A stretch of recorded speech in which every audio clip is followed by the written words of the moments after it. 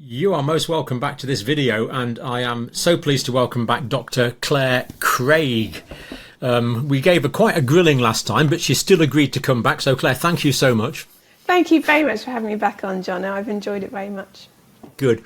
And a lot of people have been appreciating your book, Clare. It does bring great clarification into the chaos of the last few years, and reading it really does seem to make sense. So last time actually we only covered 2 chapters, but that's fine. People appreciate the detail, and people particularly appreciate the background science that you're putting into this and the psychology that really to me makes sense of what is otherwise a superficially bizarre stream of events. But I want to start off with belief 3, if you don't mind, this morning, Claire, please. And the belief is Project Fear. People really believe this. I remember calculating my chances of dying, and the question is, COVID would likely kill me. Just before we go on to that, should we just mention about the relationship between our society and death? Do you think it's a dysfunctional relationship? Yeah, I think that's a very good starting point, John. That, you know, we have sort of sanitized death over the centuries, and it's very separate often to how we live. And it didn't always used to be like that. You know, people used to keep somebody who had died at the home for a while, and people would come and view. And that when you see somebody who's died, who you love, you know, you get this sort of different view of death, and you sort of see that when somebody dies and their sort of spirit leaves them with that last breath, and you have this very, you know, a corpse isn't them. It's not them anymore. Something's missing. And when you see that, you can sort of have a different view of what dying means, and also of what happens to us after death. But having made it very medicalized, people almost have a very protective instinct over a corpse. You know, we have a culture where post-mortems, for example, are often, people tread on eggshells around it because they're scared of upsetting family, and the number we do has reduced massively because of that idea that you have to be very respectful of a corpse. And I'm not suggesting you shouldn't be, but there is a sort of pragmatic line where you say, actually, this isn't very good to anybody, this body anymore. It's not helping the person who was alive, they've gone. But there's information there that we could learn if we were to examine it more thoroughly and to do a post-mortem. And so that's the idea, the approach I've always taken to post-mortems, is that actually, you know, if you do study it and look and dissect it all very carefully, you can learn more that can help the people who are alive. And I think that's a really important thing to be doing. But we just don't do it very often. And that was a problem way before COVID times. But COVID made it worse. So the Coronavirus Act introduced different ways around death reporting that made it much easier for a doctor that didn't particularly know what had happened with a patient to still be able to do a death certificate if they sort of could. So that you don't have to know exactly everything about why someone died in order to write a death certificate. The GMC regulations say that you need to be able to do it to the best of the doctor's knowledge and belief. So, to the best of what I know and believe, this is why this person died. It doesn't even give you an obligation to go and discover everything that you could know. It's just based on what I do know, this is why they died. And you know what? That's sort of okay if you've got a system where everyone acknowledges that the purpose of a death certificate is not to give a definitive answer.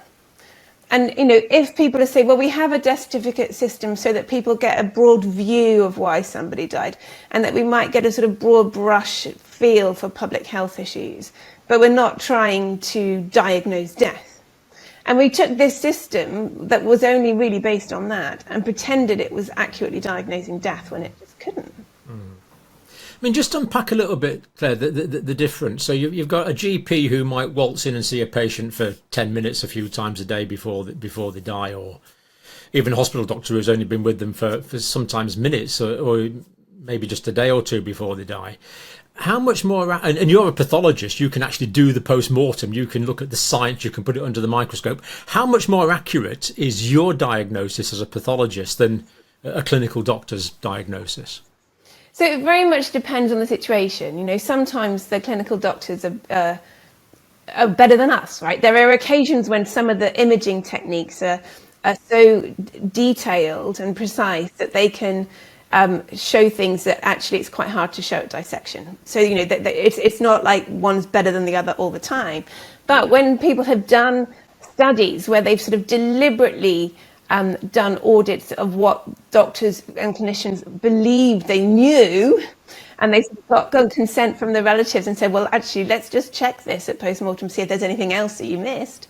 I can't remember the exact figures, but it was quite concerning that the confidence that doctors had based on what they, you know, the blood tests and the imaging was a little bit too high, and that there is absolutely room for doubt, and there is very much room for auditing so that doctors get feedback and learn and realize the limitations of what you know, what can be very, very impressive looking by way of testing, but actually isn't always perfect.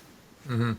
And of course, the whole nature of biomedical science is predicated on dissection, really, isn't it? I mean, going back to Henry Gray and Gray's Anatomy, and people that drew the pictures way back in, John Hunter and all these early pioneers. The reason we know what we know is because we can relate that to anatomy and then relate that to physiology. And the only way you're going to know that is by, well, as you say, there's modern imaging techniques now, but it's all predicated on this basic dissection that is necessary. And I mean, I'll just comment on a couple of your points there, Claire. I didn't see a body till I was 18. So, you know, relatives died. I wasn't allowed to see the body. When I was 18, first year student psychiatric nurse, I actually remember the names of the first patients that died from all those years ago. And you do get that impression that the person is simply not there. Even in the minutes after death, that's there. And, you know, many times we've done a laying out procedure with junior student nurses, maybe 18, 19-year-old young people. And they say that they often, you know, they've often said, well, the person's not there, are they, John? You know, and we have this ludicrous tradition in nursing where you open the window to let the spirit out, which is, it's kind of quaint, but, you know, it goes back for hundreds of years. But the point is that the person has left, and yeah, you know, there's one thing that really struck me when I was writing the book, actually, which is a little bit of etymology. So the word expired is from that, you know, the Latin expirare and inspirare, and all of those words are related. But in Latin, expirare is expiration of the spirit. It's not just breath. And so spirit and breath are actually the same word originally. Yeah. And so the phrase to take your last breath, or your last breath leaving the body, if you were saying that in Latin, you would say the spirit left the body. And so, you know, that kind of really makes sense when you see it happen. And actually, my father died in October 2022, and I was with him when that happened. And there, you know, his last few breaths were quite, you know, he went very gradually, very peacefully, and they separated in time. And then the last breath left him, and his, you know, immediately his face is sunken, everything's, you know, he's doesn't look the same. He just didn't look the same. He had gone. Something had gone. And actually a little bit more etymology is the word autopsy, right? So the word autopsy means to see for yourself. And that is like so fundamental to science, is that the whole point of science is that you are very aware of when you're making assumptions, you know, which bits have got evidence and which bits is you sort of bridging the gaps, trying to make a picture, so that you're constantly trying to find out where you're wrong. And people lost that a little bit recently. And the reason that postmortems are so important, and the reason that, as you said, that medicine was built from dissection, is because you learn by constantly going back and looking at what the evidence shows, and then from there trying to make sense of the world. And that was really hammered into me when I was training to be a pathologist. And it wasn't just about autopsies, it's also about what you're looking at down the microscope. That you might find a few things, and you can very quickly jump from those few things to a diagnosis that would fit that pattern, and then you feel like you've done something and you've, you know, ticked a box.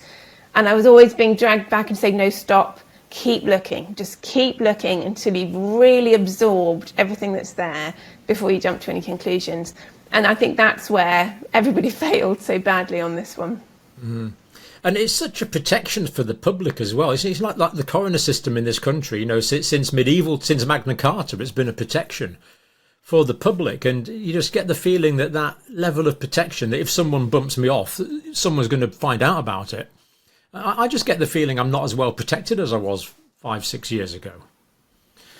I think it's probably longer than that. So really, it has been a long time when we haven't been doing many postmortems. And to be fair, people did do postmortems on COVID patients, right? So the Royal College of Pathologists had an audit of around 40 detailed postmortems of people who died after a COVID diagnosis, and they were showing what this looked like, where the pathology was, people. And so pathologists were doing this. But on the other hand, there were also pathology departments that just stopped doing autopsies altogether for the period. So, there was a huge variation in what was going on. And as I said, the law changed, right? So prior, you'd have a doctor would have had to have seen a patient in life before being able to make a death certificate. But the Coronavirus Act said that they either had to have seen them in life or after death. Well, that's not telling you the full story, is it? Seeing a corpse after death, just seeing it, is not enough to tell you why somebody died. And that was combined with a situation where we had people who were phoning up care homes and speaking to the staff there about why somebody had died, and that became the basis of the death certificate, which is not a thorough enough investigation. That's not how it should have been done. No. And then that brings in all the other variables, like what medications they'd been given. Had they been given midazolam? Had they been given morphine?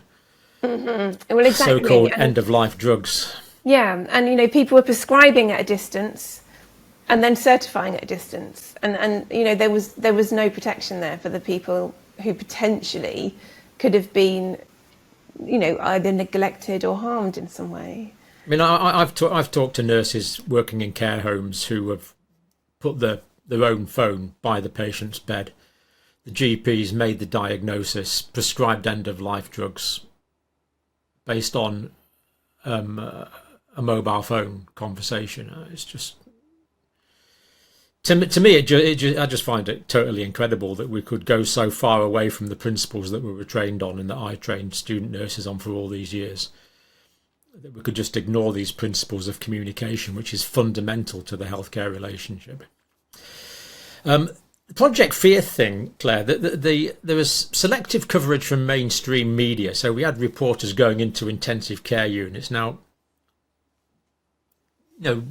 we had cameras, the Hart Lane incident in New York, the burial island for poor people in New York.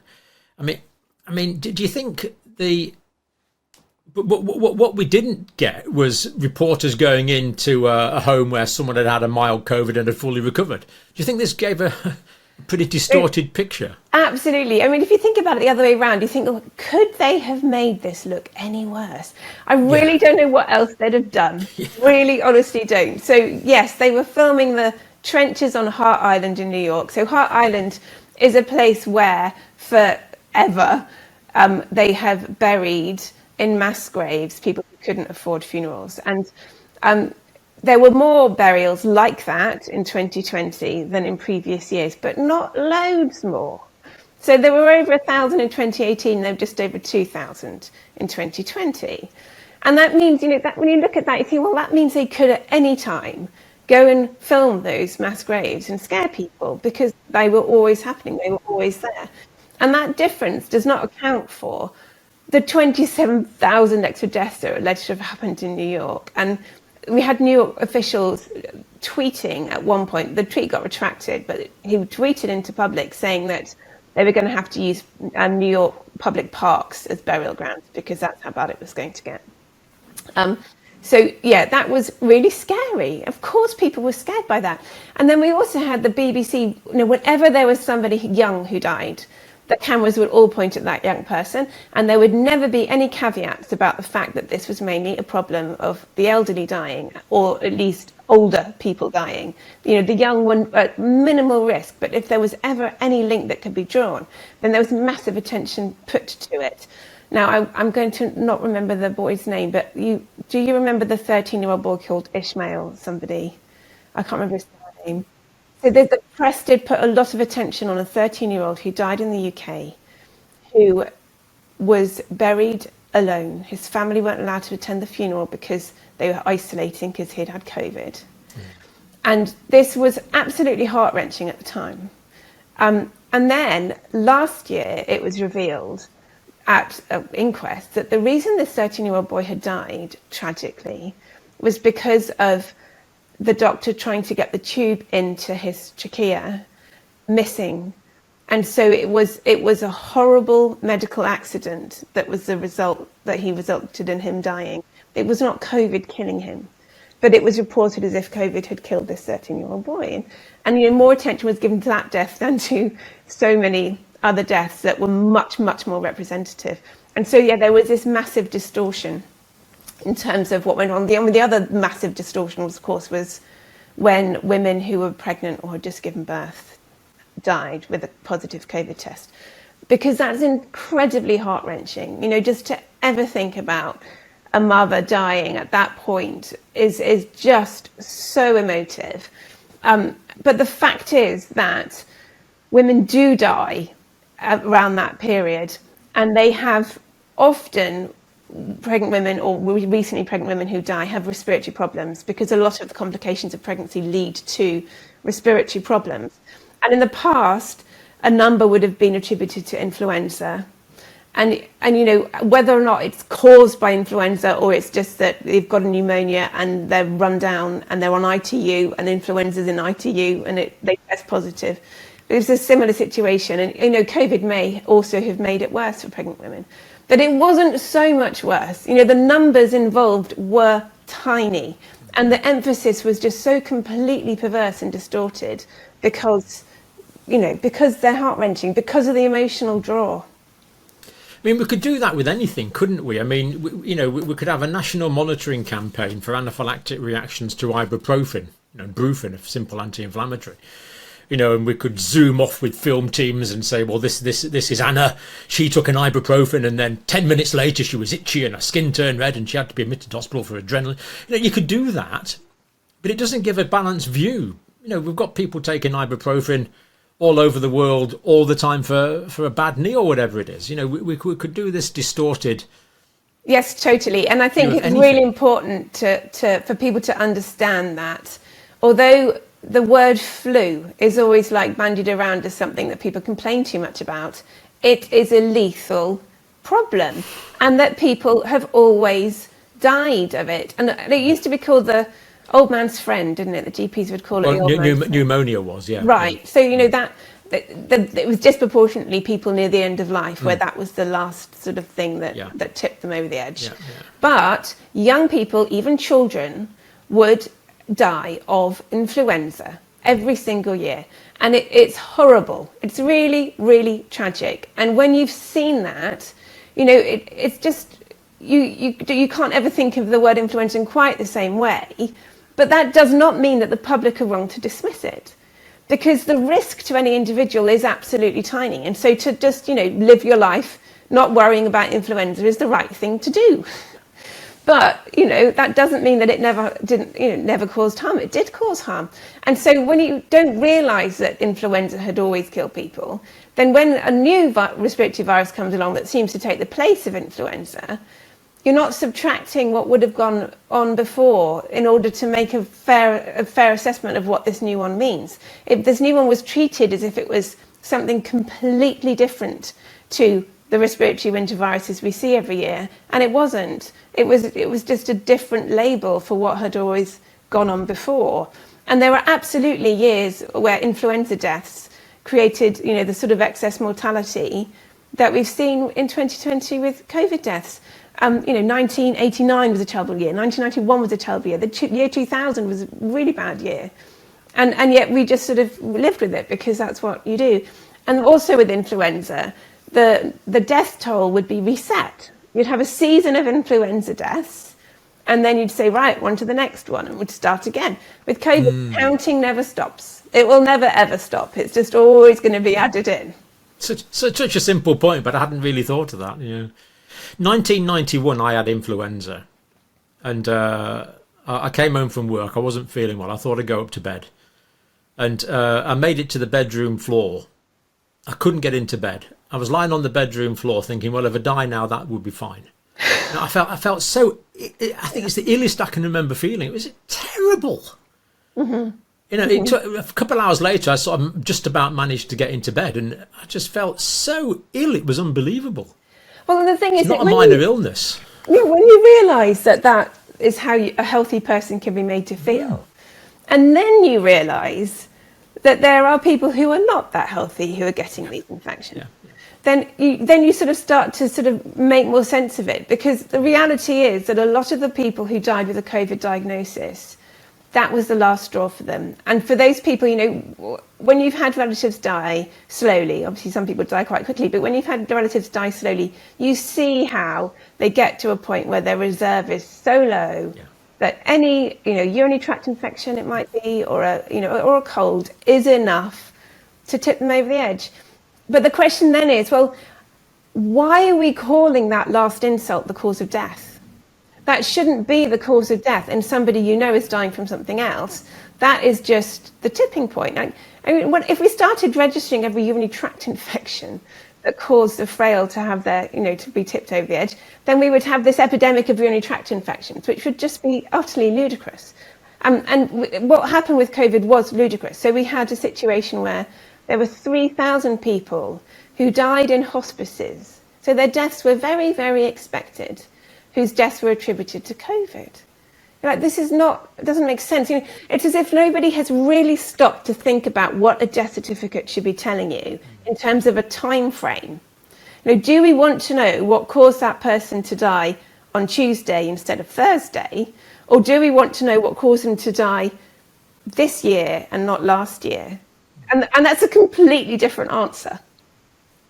Seeing so many people die days or a week or two after hip fractures, so common in the elderly. Maybe less so now with the internal fixations, but it was really common. We used to see, but we didn't say they died of a hip fracture. No. Although that was the trigger of the death. I think there's a wider issue here, Claire. The effects of fear on belief. Do you think that was a major factor? And I do. Fear affects what we believe. I think that's true. Yeah, and I think I wasn't I experienced it myself. I was scared at the beginning, and so having been scared, you sort of notice how your behaviour changes around that. So I was hooked on the news, and we'd go and try and get the latest death count each evening, my husband and I. And I remember it really vividly. I remember that period in April where every day we were looking, and it wasn't yet lower. It sort of plateaued for a few days before the first day when the number of deaths were lower. We're like, oh, finally. And you sort of feel this sense of relief over a number on the news. And so when you're occupied, when your brain's occupied with fear, you're looking to check for danger, because that's what we're designed to do in an evolutionary perspective. If there is a sense of fear, you have to keep checking for danger. And if you find evidence of danger, like a number on the news, then you can say, right, I'm right, then I should be scared. And you reinforce that fear. And the analogy that I use in the book is actually a slightly strange one, which is about falling in love. That when you're sort of infatuated with somebody, your brain is on a different gear, it's on a different level. And you end up with these intrusive thoughts that you're, just out the blue intrusive thoughts, and obsessive thinking.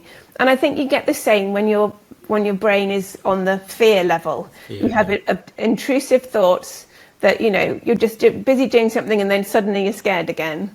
And you start to obsess about any little thing that you might be able to do about it. And we somehow sort of got obsessive compulsive disorder as a world all at the same time. And it's horrible seeing how many people are still suffering from that. They're still in that place all these years later. It's fascinating. I won't go into it, but mass psychosis is a fascinating area, mass psychiatric illness. I think just before we leave this one, I think shame was another one, Claire, wasn't it? People were told not to infect their granny and kill them. Oh, absolutely. Shame was completely manipulated. And yeah, absolutely. And Manipulated is the word, isn't it? yeah. And there was this feeling, I think, rational people I would talk to who kind of understood that, probably some of these things they were doing probably weren't going to be working. And they also fully understood that they were not at risk themselves particularly, but they were doing it all because they were worried about being accused of spreading it to someone else.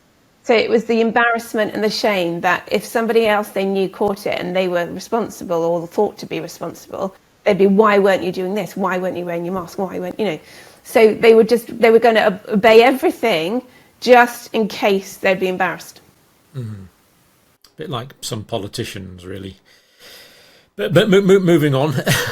So belief 4, Claire. Death certificates are never wrong. We've partly covered that, but investigating deaths, not for resuscitation, things like that. What was going on that death certificates are never wrong? Are death certificates never wrong? Well, no. We have covered that a little bit already, yeah. So I think the biggest problem in that regard was what happened in that first COVID winter. So we had a situation where there were 40,000 deaths from other causes, so deaths from cancers and from heart failures and from all the usual causes, which were not recorded in the data. 40,000 of them. And when this happened, what you'd see is that each week there'd be more COVID deaths and more missing deaths and more COVID deaths and more missing deaths until you got to peak COVID deaths. And that was the week of peak missing deaths. And then they both returned back to zero. So there was clearly something going on here where deaths from other causes were being called COVID deaths and treated as if it was all a catastrophe and disaster and we were doing so much worse than everywhere else. Whereas everywhere else was recording COVID deaths in a manner that equated pretty accurately with excess mortality. So every time there were extra deaths labelled as COVID, this was actually fitting quite neatly with excess mortality. And actually that's what's happened here subsequently. So we did a lot of shouting about this problem with diagnosis. And over time, the doctors seem to have taken something on board subliminally and got better at diagnosis. And then there was this match again between excess deaths and what they were calling COVID deaths. So yeah, I think there was huge overdiagnosis that first winter.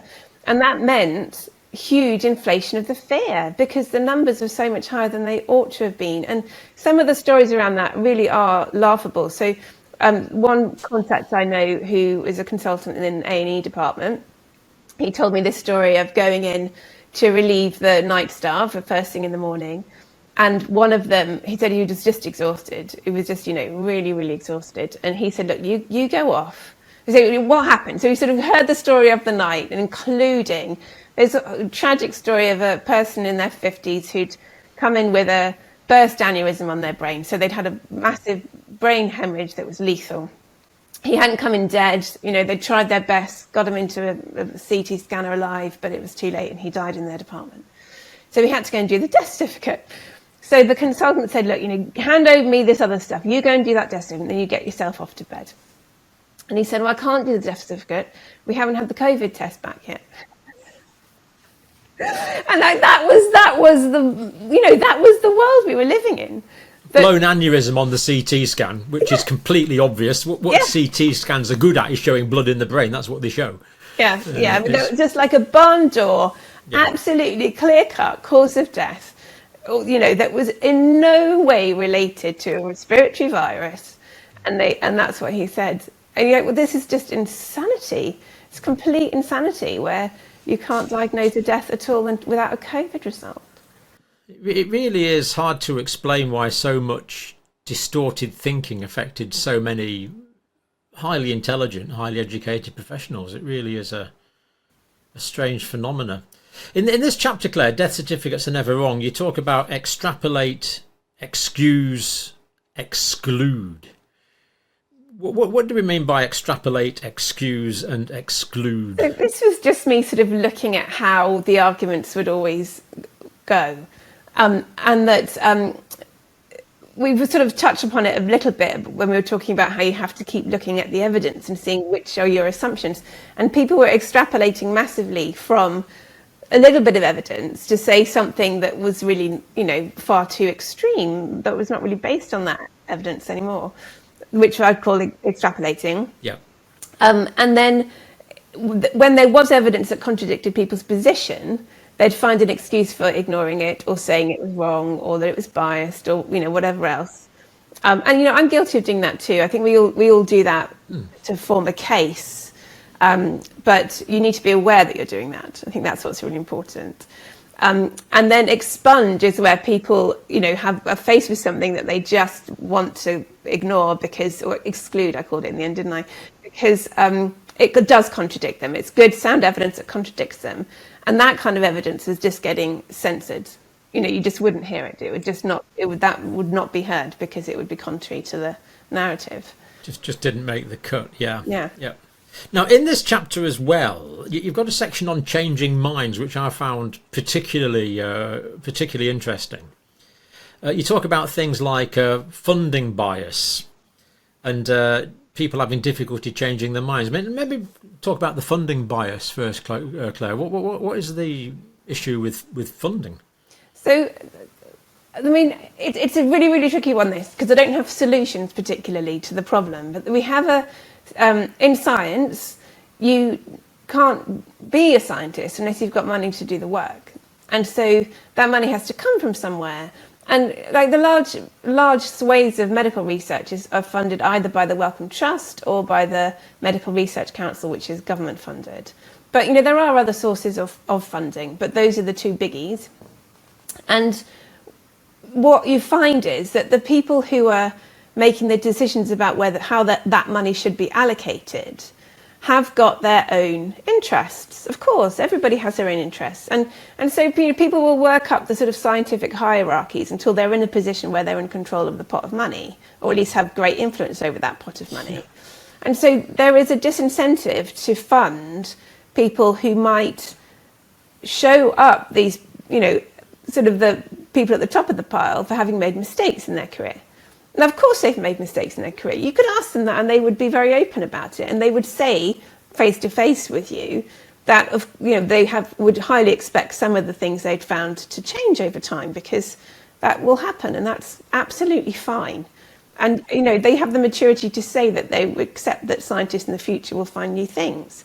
But in a room with the pot of money, they don't want to be funding those people undermining their life's work. Of course they don't, because, it's not going to look good for them when that happens. And so even if it's a really unconscious bias, it's a bias that exists. And in America, it's been the most extreme situation where Fauci has headed up the NIAID part of massive levels of control and power. Yeah, but he's an old man. He's been in that position as director there for as long as some people's entire medical careers. So, the Max Planck expression that I was saying to you last time, that sort of, science moves on one funeral at a time, that is a real problem if you've got this sort of very stagnant hierarchical structures of power and institutions within science. It is antithetical to science, which has to be disruptive. What's really sad is people have done studies on how much disruption there is in science, and it's just gone through the floor. So you can tell if something is disruptive if a paper gets referenced a lot, because it becomes a new paradigm. So everyone's back to that paper saying, well, this was the one that showed us this. And the number of papers that achieve that has just been declining and declining and declining. And so that, that's proof, really, that we've got a problem with our scientific structures. And like the sort of more extreme model that I'm not saying we should go back to, but as a contrast it's worth discussing, is what the Victorians did, where they didn't have any of these structures and they didn't have a way of funding money. And a lot of scientists would just be sort of sponsored by a rich person who, as a sort of, they'd own a hobby scientist as a way of contributing to society. Alfred Russel Wallace springs to mind. He was paid by rich collectors. Yeah, and I mean that's got its own issues in terms of influence, but they would also have prize money. So there would be, for instance, the longitude problem was solved by a massive prize, and John Harrison, who won that, he was he was a clock worker and a woodworker, but he was doing it sort of in the garage equivalent of the time. And so, he was really properly disruptive and came up with fantastic solutions, but all because the funding was totally unbiased. It just wanted the solution. It didn't took them a long time to cough up, but they did eventually, and he was an old man by the time he got the money. But it's a very good point. And really, the big changes in science do come from paradigm shift. It's not a nibble here and a nibble there and a nibble there and a little bit there and a little bit there. If you think about the big developments in science, I mean, plate tectonics springs to mind, where people believed in the fixity of continents. Then all of a sudden, it took decades for the evidence for the continents drifting around the place to come, and then it changed almost overnight. There was like a paradigm shift. Or Albert Einstein, coming out with the relativity ideas, 1905. Again, a complete paradigm shift in physics. And then even in Einstein's life himself, people like Niels Bohr coming out with that guy in Copenhagen, I can't remember his name, coming out with quantum physics. Yeah. And Einstein didn't like it at all. Yeah. he did not like quantum physics. Yeah. It shows an aspect of truth. No, totally. And what you've seen with COVID is that this sort of hierarchical structures and the power of the institutions have filtered really massively into the literature. So it's quite astonishing when you read almost any COVID paper, and there's this kind of thing at the beginning where they sort of have to recite the scripture. This is a very dangerous virus, it's killed this many people, before they're allowed to say anything about their research. But very, very often I can come up with quite a number of papers where people have found important results. And so the results section is, really important, and the methods section seems completely honest, but the introduction, the abstract and the results have no bearing on what these scientists found. And it's almost like they have to sort of recite the scriptures and say the lines and present it in this distorted way, and then they get it published, and at least the results are out there. But it's really perverse. It's really, really perverse when you see it. Yeah, you can't book the narrative at the moment. The last one on this point, what's the difference between political truth and scientific truth, Claire? It's not an unfair question. Well, I sort of see politics as being the opposite of science, that politicians are salesmen, ultimately. That's what they are. And they need a story they can sell. And when they sell it, they need, it needs to be sort of true. It's their truth. This is the platform they're standing on. They can't have doubt. Doubt is bad for politics. It just makes them look weak. It makes them look like they're indecisive, unsure. So, they want certainty. And science is the opposite of certainty. Science is where the doubt lies. And so when you've got this problem of science being owned by politicians, then it becomes horribly distorted. And, as we touched on last time, the last big example I have of that happening in science, or at least in biology, was the germ theory story, where, that was so politicized that it became extreme. And so the result of the politicization is that people on either side of the argument entrench at these extreme positions, and both sides lose all the nuance. Just completely lose the nuance. And I think that's exactly what we had with COVID. That when people are not being heard, they shout louder and they exaggerate, and then they're more easily dismissed, and it becomes even more separated and entrenched. And we're seeing this in so many. I'm not going to go into it now, but so many aspects of political thinking where we just see extreme positions, people living in their own echo chambers, hearing more and more about their own extreme positions, and there the twain shall meet. And it's not a healthy situation, I don't think. No, I totally agree. And you just wonder how on earth you get out of it. How do you reintroduce nuance when, if you say something nuanced, people sort of go, yeah, okay, whatever. But I'm not going to get excited and share that because that's sort of slightly dull. I know the answer to that one, Clare. We listen to people like you, and we talk about proper science and proper empiricism and proper evidence base. That is the way to do it. And actually, I think people are getting sick of the hyperbole. Yeah. I think that you just actually can't sustain hyperbole for that long. Yeah. And so maybe that's right. Maybe we just keep talking about, relatively dull nuance, and people will come and listen because they just want some sanity. This is not remotely dull. It's making sense of the insanity of the past few years, which is brilliant. Belief 5, Claire. A new variant spells doom. Right. Yeah. Tell us about variants, first of all, maybe. Is this unique to the COVID virus? So, okay. So with influenza, there were changes in the virus over time. And if you go back to 1968 and 1957, the public health officials were really scared because there was this big shift in the genetics of influenza, which meant that it became a novel virus. Yeah. But novel meaning some of it was new, not all of it. There's a little part of it looked new to the human immune system, but the human immune system does, coped with it because it, as we said last time, it's got a load of different strategies. Anyway, the public health officials were worried, and along comes this new strain of influenza, and then passes through the population, and then it comes back the following year as the equivalent of a variant, and then passes through a few more, and then so on and so on, and so it's worked its way through. And so what's happened in the meantime, of course, is that viruses are constantly mutating. So whether or not it's the viral genetics that allowed it to surge, that's the kind of official view, is the virus mutates. It gets to a point where it can evade the immune system, and it's now primed for another attack, and off goes another wave. But in reality, the virus is mutating all of the time. And the variants that we've seen cause spikes often have been around for many, many months, not causing any kind of a surge. So, we know that already. So I think the surging is to do with all sorts of other factors that we talked about last time. Seasonality. Exactly. And if it's not the season, then how come it's always peak in January? If it's just the genetics, it wouldn't always be peak in January. So there's other things causing the surge. And then whatever the virus looks like at that time becomes the new variant, because it will have changed since the last time when a surge occurs. And there was actually, with Omicron, there were 2 waves of BA1, if you remember. So that kind of confirms that theory, that BA1 was still the one knocking about, but there were 2 separate surges because it was other things that were causing the surges and the falls.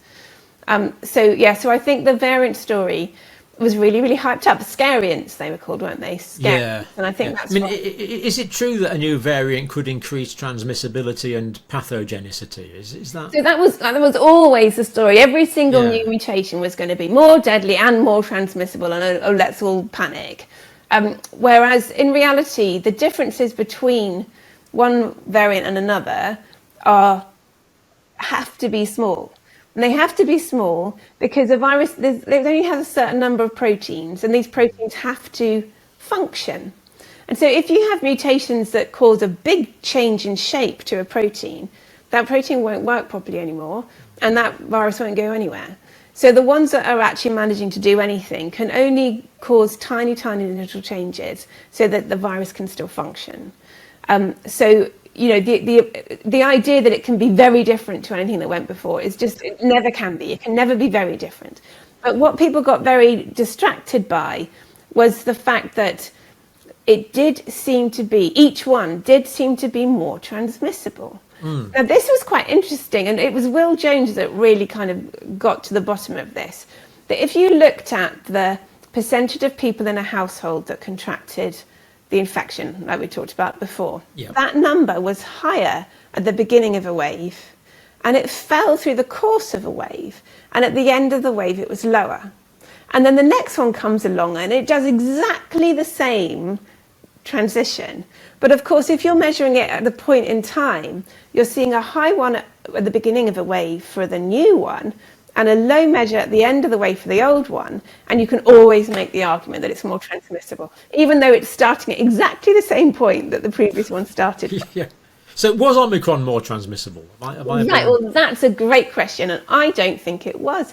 So that first Omicron, the first Omicron started off with that same 10%, right? This is the only Omicron wave they've ever given us that number on, but it was the same 10% overall of the household were susceptible. So if you've got the same number of people who are susceptible, then what we saw was a much more sudden surge, right?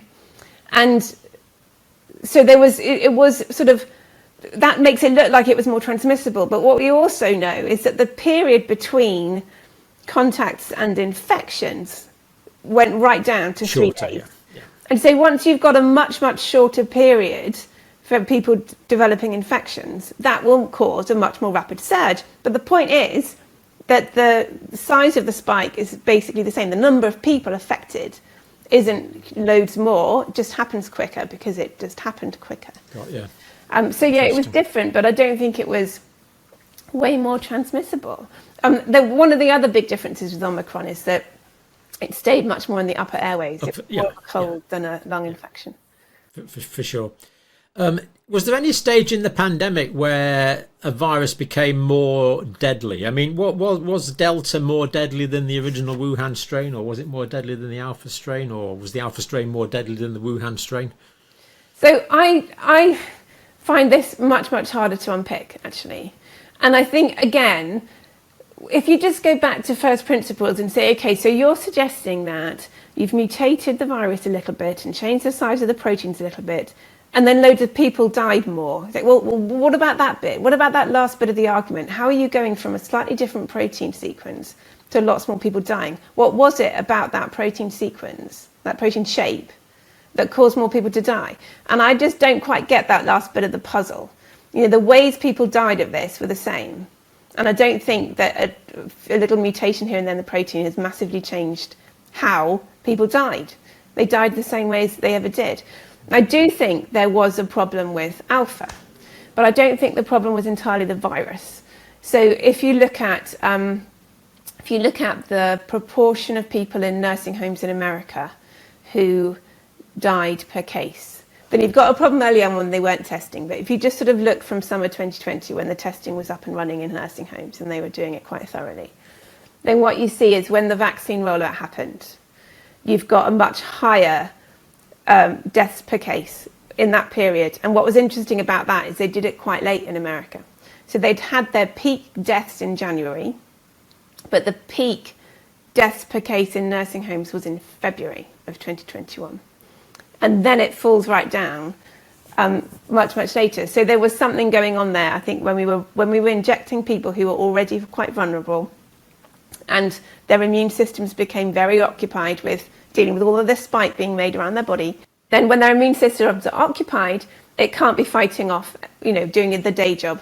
And so what we also know actually in that period just after injection is that people are more susceptible to other viruses, or other viruses that were dormant reactivate, and that the mortality rate from COVID was higher generally in the population as well. So there is a period just after vaccination when people are much, much more vulnerable to catching and dying of COVID. And that's, you see that in the data from lots of different angles. So I think that distorted the view about the Alpha variant. People were looking at that and saying, oh, it's a more deadly virus. Well, I don't think it was a more deadly virus. Interesting. And the immune system, the natural innate immune system, the acquired immune system, is absolutely wonderful and brilliant, but it's not a great multitasker, is it? Well, it kind of likes to do one thing at a time. Yeah, it has a capacity. And so what you see is that people who've been injected with the Pfizer, this is Pfizer's own data, the lymphocytes, which are one of the types of white blood cell that circulate in your blood, and the blood levels of these lymphocytes went through the floor for a few days. And then it starts to recover. They sort of measure it at day 3, and you're like, well, how low did it go? Because by day 3, you might be back on the recovery path. But those lymphocytes, were in tissues probably. So they're not in the blood anymore. They're in the tissues dealing with all of this spike production. Right. So there's a lymphopenia after the Pfizer vaccine, a reduction in the number of lymphocytes. Because the lymphocytes were busy trying to beat up all this protein that was being produced, which we now know is all over the body. Yeah, and the thing is, that was the entire design of the so-called vaccine. The design was to mimic the virus, cause a cell to produce a foreign protein. The immune system will then see that cell as foreign and kill it, and then the immune system would learn how to do that for if it happened in real life. There were aspects of that went terribly wrong.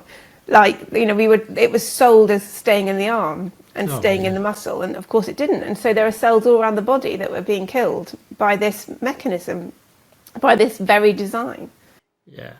So cells all around the body will be producing this spike protein, and the cytotoxic T cells would be basically eradicating those cells, killing your own body cells.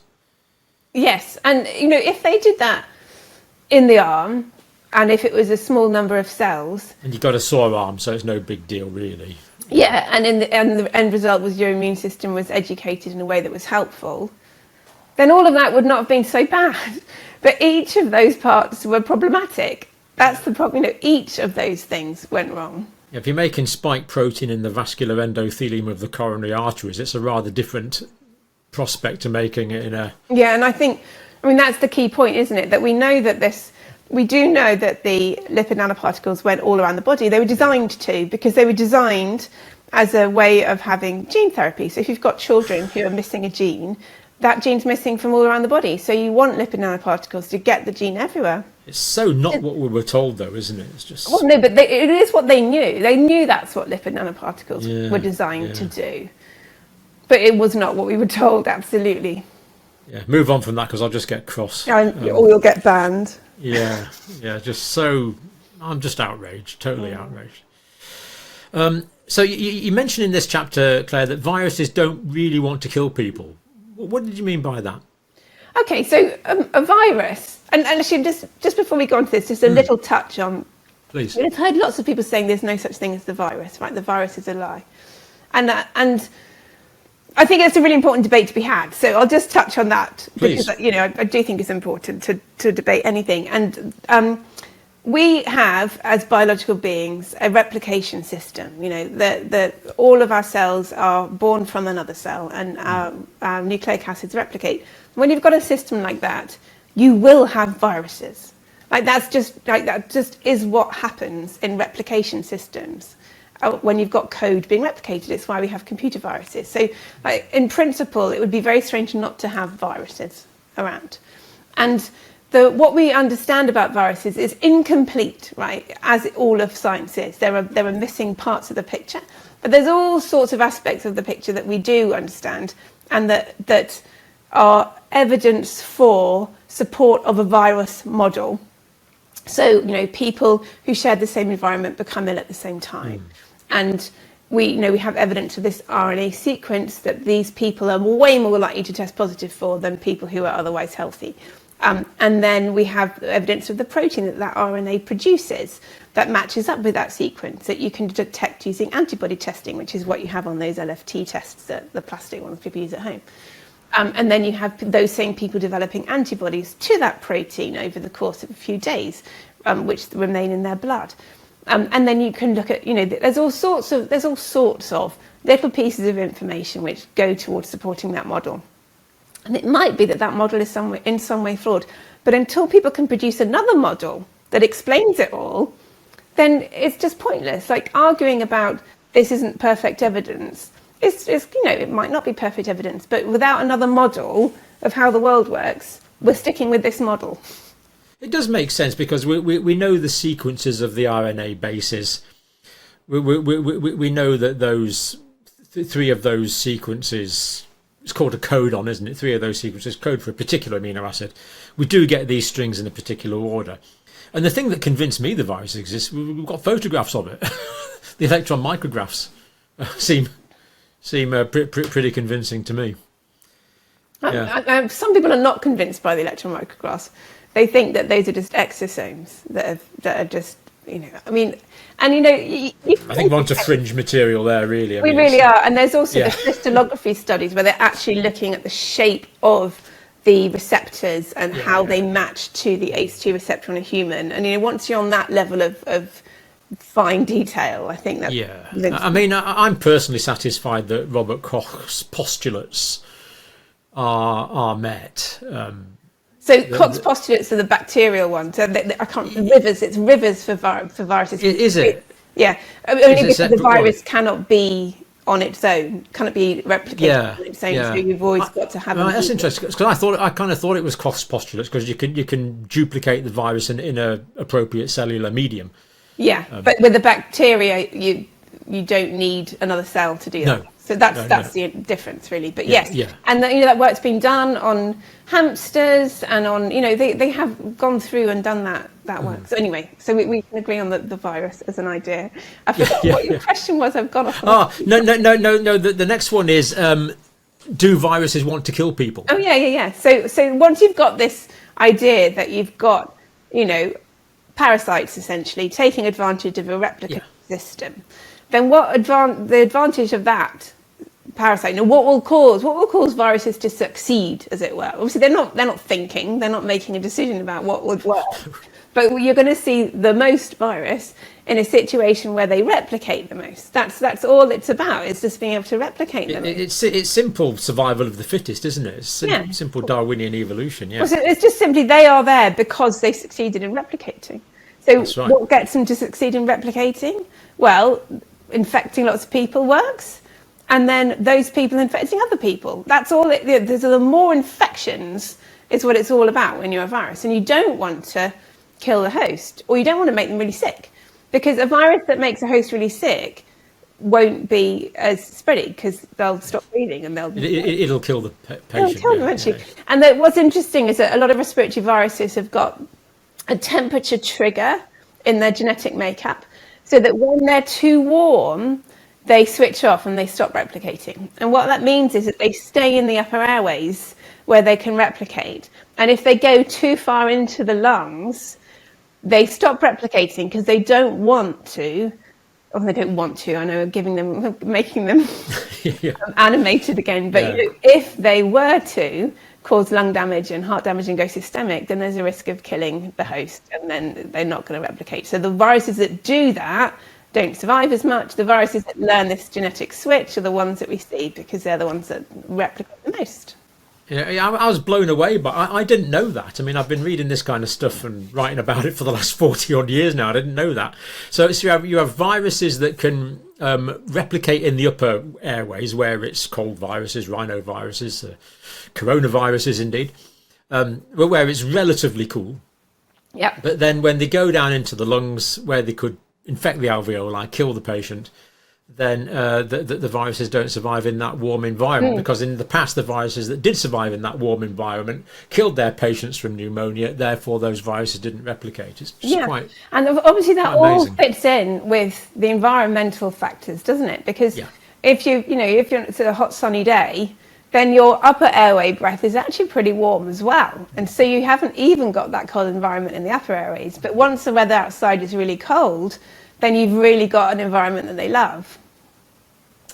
Yep, as we all know, to our costs, once or twice a year when we get terrible colds. I'm actually quite mischievous by nature, so I'm going to ask you a completely unreasonable question. Are viruses alive? Answer yes or no if you'd like to. No, they're not. They're not alive on their own. No. No. But I was in trouble the other day because I said something about antibodies killing the virus. Like, you can't kill something that's not alive. I'm like, okay, but I think people understand the meaning that I'm trying to convey there. Yeah. If it's any help, so Paul Nurse, I think he's a Nobel Prize winner, director of the Crick Institute, he says viruses aren't alive unless they're actually physiologically active inside a cell, and then they are alive. So okay, maybe I'll give you that answer next time. His answer is yes and no, so I'm happy to go with that. Yeah. It's just one of these fun things, really. So just before we finish point 5, a new variant spells doom. Use of words and phrases, Claire. So one that I remember, and you do talk about, reasonable worst case scenario. What the heck is a reasonable worst case scenario? I think that is just such a fundamental question, because that phrase, it's such a fundamental question because that phrase is what got us into so much trouble back in 2009 with the swine flu pandemic, where the modelers were using reasonable in a way that no reasonable person ever would. So they would use reasonable worst case scenario to mean the most extreme worst case scenario that was very unlikely to happen. Literally, that's the way they were using the term reasonable. And obviously nobody heard that. They heard reasonable. And so they were taking on board extreme, very, very unlikely predictions as if that was something we should be, acting around, and causing immense harm. And so after that swine flu pandemic, Dame Deirdre Hine did a government report on the problems around it and the mistakes that were made, and what lessons should be learned. And in that, she included that phrase as being really important, that it mustn't be used in that way anymore, that it has to be communicated more clearly. And likewise, the European Centre for Disease Control did their own report, and they also came up with the importance of not using that phrase. Guess what? That lesson wasn't learnt, and they're still using it today. And they're using it to mean a sort of 1 in 20,000 year type event, literally things that will not happen, things that don't happen. And you should not be briefing politicians about things that won't happen. And what's extraordinary, of course, is that their reasonable worst case scenario back in spring 2020 of 500,000 deaths is something that they're still defending to this day. Unbelievable, so yeah. It is unbelievable. And it's kind of the psychology of that I find really fascinating, that Neil Ferguson and Dominic Cummings, they're still talking about it as if that is what would have happened. What would have happened. And it's almost as if, when they articulated it back in spring 2020, and they sort of put their name to it, they said, right, this is why we're doing this. This is what the risk is. Having done that, and sort of, it's become part of their identity, that number. This would have happened if we aren't so clever and intervened and saved all your lives. Be grateful. Yeah, well, that's exactly what Matt Hancock's still saying. Yeah. Thank you, Mr. Hancock. Thank you so much. What he'll say is, just because it didn't happen doesn't mean it wouldn't have happened. And it's thanks to all the things we did that it didn't happen. And so I think there comes a point where you've said things in public and acted on them, even way more minor things than what Matt Hancock did, where it becomes very hard to say that was wrong and I shouldn't have done this. Well, it's very hard to prove the negative. It's hard to disprove what he's saying. I mean, I'm incapable of saying, proving there is no Loch Ness monster. It's very hard to prove a negative anyway. So, right, bless him. Well, the last belief I want to look at today, Claire, if you're happy just to do one more. If you test positive, you have COVID. Right. Simple statement. Yeah. So this is how I arrived in looking at all of this stuff, because I'm a diagnostician, right? Testing's my area, and I saw that there was a problem back in summer 2020 with the testing, and medical tests are imperfect. They're pretty good, but they're all imperfect in their own way, and that's why we have doctors. And it's why we have diagnostics experts within medicine as well, because otherwise everyone could just go and get tested and they'd know what was going on, right? So it's critical when you're testing that, first of all, you understand the likelihood of somebody having the problem in the first place. So, for example, if you do prostate cancer tests on old men, and you find some positives, well, you might want to go and find out, go a bit further and do biopsies, see if they've actually got it. If you do that same test on a bunch of schoolboys, you'll know that all of the positives are errors. So, it really matters what population you're testing in the first place. So you have to be sensible about who you're going to test. And then when you do test, you have to have a test that's going to give you a meaningful answer. So the meaningful answer we wanted in this situation was one of two different things, actually. There are two scenarios when you test. One is to say, is this sick person infected with COVID? Is it COVID that is making them sick? And that's a separate question, which would require a slightly different type of testing. Yeah. And the other type of testing is this person infectious? Those are the two questions. And the way the testing was set up, it didn't answer that last one. It was set up so that it would say positive on the basis of 3 to 4 viral particles in the sample that was tested. Now, you can get 3 to 4 virus particles in a single aerosol in the air or a single aerosol in the lab, and then that sample could get contaminated and could come back as a positive. So that was a really crazy way to set it up. But I mean, I have some sympathy for when you're setting up a new test for going to the wrong extreme, right? So as in at the beginning, when we didn't know so much about what was going on, and you wanted a test to find possible cases in a country where you thought there wasn't any disease yet, then you might set it up to find anything, right? Anything. We just want a test that's going to pick anything up. But as soon as that's not the situation anymore, you have to adjust how you test it. That's the thing. So I will forgive them for how they set it up, but not for not adjusting it afterwards. And but even then, the idea that 3 viral particles is going to indicate that you are infected, infectious, and therefore need to be quarantined for however long period of time does seem a bit extreme. But it is extreme. And I think one of the massive problems here is the word infection, which doesn't have a proper definition. And it's just so limiting. People use it to mean different things. So, if you've got, if a virus is causing you to be ill, I think everyone can agree that's an infection. Yep. If a virus is replicated in your cells, but your immune system has dealt with it and you never have a symptom, shouldn't we give that a different word, right? That needs a different name. Yeah. If the virus is replicated in your cells, if your virus has entered, but your immune system's dealt with it before it ever entered a cell, is that an infection? It was in your lung. Is that an infection? If it enters your airway, but never gets past the mucus layer, is that an infection? I would say not. I would say not, but it was being treated as if it was. So that's the fundamental problem, is that people who had it in their airway were being called infected. And what that meant was that hospital testing was really distorted. And intensive care testing was really distorted, because you've got a virus in the air in an intensive care unit. And so, if you're just often repeatedly testing these people, that's the other problem, that people were tested until it was positive. And every negative before then was ignored as if that was the mistake. The single positive was treated as the ultimate truth. Yeah, I mean, intensive care units are generally one big room in hospitals.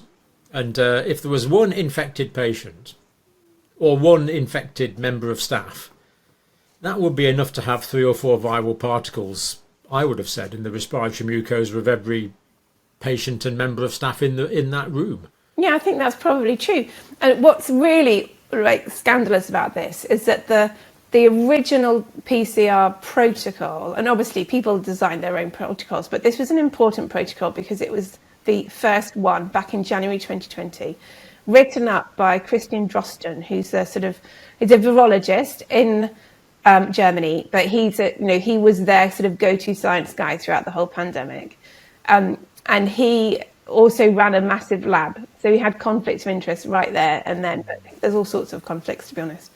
And he designed this test in a manner that was not conducive to accurate reporting. Everything was sort of set up to produce as many positives as possible, essentially. And then he got this paper published within 24 hours. So there's no peer review process, just turned around like that. And then there it was. And even more ridiculously, one of the companies producing these tests had already started shipping, before this paper was out. It was, they were shipping test kits almost before the sequence had come out of China. It's all very, very ridiculous. But the point being that he had commented in an interview about what happened with MERS. So do you remember back in 2017? Middle East Respiratory Syndrome, 2009. Yeah, with camels meant to have been the source of the virus, and it was mainly a problem in Saudi Arabia. It didn't really go global. And he was very critical about the way they were testing it, about how the media had hyped it up into this massive thing. And he says how, if they were testing a nurse who was in the ward and had breathed in the air in the ward, you might swipe some virus on the surface of the mucus and then say that she's positive when she's never going to develop a symptom, never be infectious to anyone else. So he absolutely knew the problems with testing in the manner that he was then advocating for. Yes, and people were testing positive for weeks, weren't they? Absolutely. This was a massive problem that was focused on in December 2020. People like Carl Hennigan, who's the director of evidence-based medicine in Oxford. He was really influential actually in making this problem go away. But there was an awful problem where people who had an infection would keep testing positive for literally months afterwards. Yeah. And the official line was, well, that can't be true because RNA viruses don't hang around. RNA doesn't hang around naturally. So it can't be true. If they've positive for RNA, they must have got infected again, and they need to be isolated, and we need to carry on assuming this is real.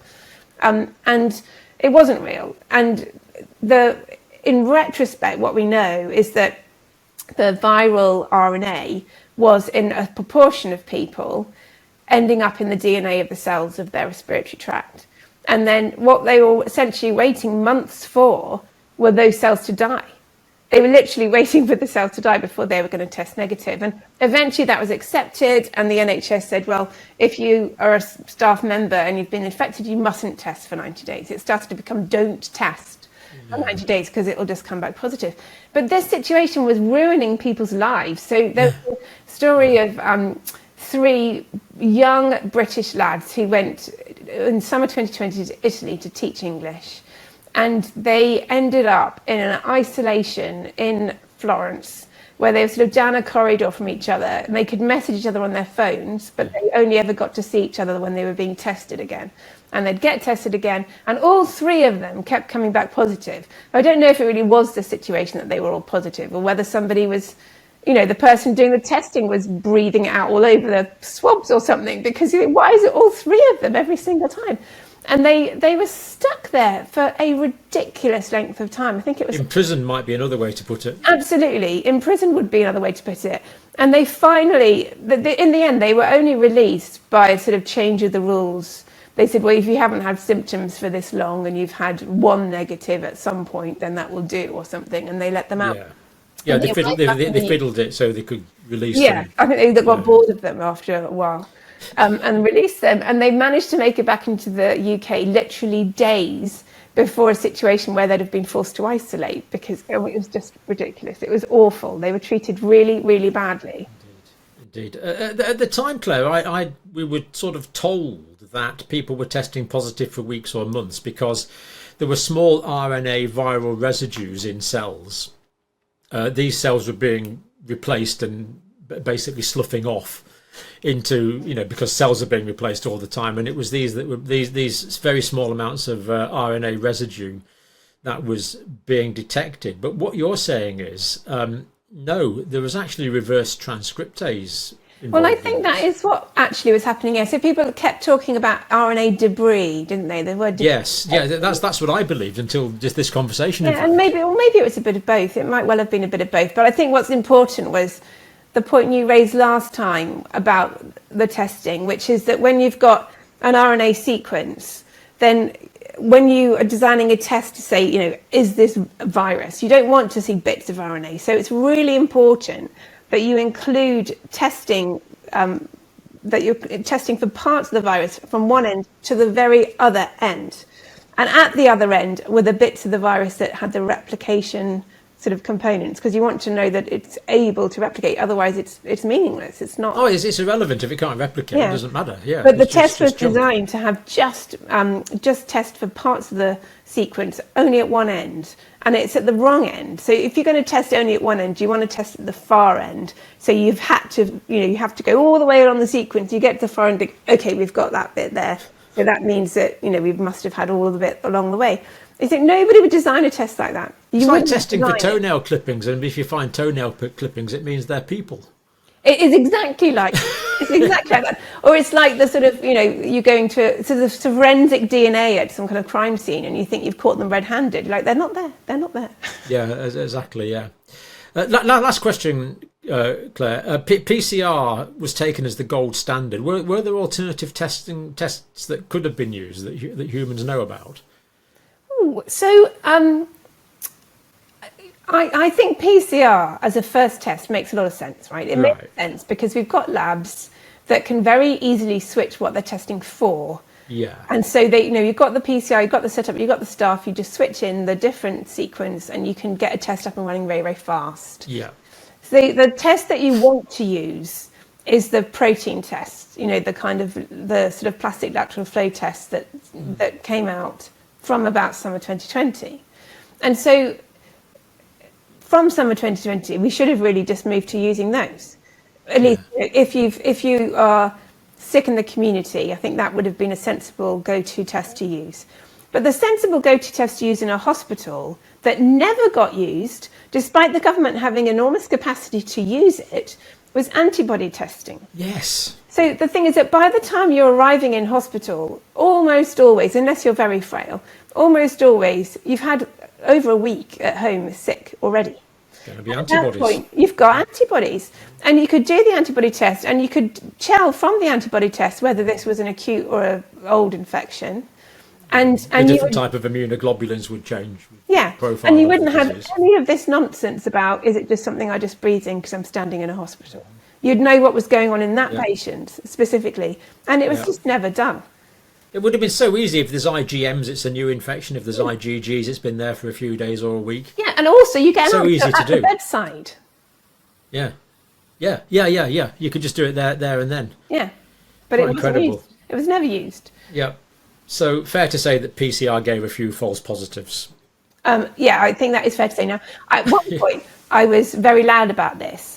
And, you know, we were saying about the politicisation of science. This was the point at which I was not being heard and I was shouting louder and I started to exaggerate, I think. So I was saying that there were... Just a pure frustration of not being heard. Yeah, I think it was, but it's not an excuse. You know, I do regret having done it. I did get it wrong. And I was concerned that in autumn 2020, I was concerned that essentially we were chasing our tails and that almost all the positives were false positives. And actually, I could still make that case really strongly for you, given other clinical data, you know, who's coming into A&E, how many people are seeing their doctors with a cough, all those sort of data points were saying nothing was going on. And it was just the testing that was creating this illusion of something really major going on. But by the winter, you know, I think we did have COVID that winter. I think there absolutely was COVID around. And when you look back at the whole sort of trajectory of a wave, then actually the number of people in the community with symptoms who tested positive was a pretty neat match for the number that then developed antibodies when you test blood donors randomly. So I think that overall, the community PCR testing was finding most of the people who were sick with COVID. And so, you know, I think that the problem lay in hospitals swabbing people who were dying or dead, because at that point you're not fighting off viruses, so you can test positive, and asymptomatic people. I think those are where the false positive problem was largest. And of course, the thing is, I don't think you need to test an entire community with PCR over the course of anything. That's a massive waste of money. And I haven't yet met somebody who said to me, I think I had COVID, my test was positive, but I wouldn't have known otherwise. Like, everybody I've met knows they had COVID because of their illness. And if it wasn't their illness, it was the illness of their partner or someone else who'd been there at the time, that was just so characteristic. You know, it was I think it was characteristic. I have arguments with people who don't think it was, but I think it was characteristic enough. It lasted a lot longer than other infections. There's a qualitative component, isn't there? People know they felt different to other infections that they've had. Yeah, and there were some slightly weird symptoms associated with it. So one of the symptoms I had that I thought was really strange was eye pain when I looked sideways. That was a really odd symptom. Anyway, I mean, and then there's the loss of smell thing. And people are like, yeah, people always lost their smell with cold. So like, they didn't lose their smell for months. That's new. Yeah, so but when you look at it like that, you think, well, why did we have any testing at all? If people know, then why did we do all that? Why did we spend all that money? Yeah, it's the demigration of clinical diagnosis, really. Absolutely, and actually that was critical, wasn't it? Because in the past, you know, if you were going to come up with a new diagnosis, you produce a sort of a list of symptoms that you think are characteristic of a syndrome. And then based on your understanding of this syndrome, you start to try to think about the molecular biology of it, and come up with a test for it, and see if you can find a test that will tell us more about what's going on here. But once you've identified the problem in the real world, in the real clinical world. Yes, exactly. That will just help clarify for an individual whether they're part of that group or not. Yeah. But with this, it was completely inverted. So instead of a cluster of symptoms being the critical information with the test as icing on the cake, the test was it. If you were positive for that test, that was your answer. And of course, when that's inverted, a ridiculous thing happens where people who've got a positive test might have any and all sorts of symptoms, and then they all get attributed to being COVID just because they had a positive test when they had that symptom. And then you get the situation of, well, I haven't got any symptoms at all. And then that counts as well. Because that counts as asymptomatic. Yeah. Which we're not going to get around to on this video. But if Dr. Craig agrees, we can do that on a future video. So you're going to have to stay tuned for that one. But we've covered quite a few beliefs there, Claire. So thank you very much. So it's great to have someone with your expertise and who's followed this with such a dedicated amount of time and effort over the entire course of the pandemic. It does make sense. Get the book. You won't regret it. And I think you've got a Substack as well, Claire, have you? I do have a Substack, yeah, Dr. Clare Craig. I am on Substack, and I don't post on it as regularly as some people do, but I'll put little pieces on now and again. Yeah, we'll put the link on for sure. Okay, yeah, thanks. Great. Claire, thank you so much. It's an hour and 20 minutes. I'm actually quite tired now. It's pure concentration, but it's fantastic stuff, and it's so. I just feel it's so important to get this documented now, and that's what we've done. So thank you so much. All right, thank you, John. See you next time. Yeah.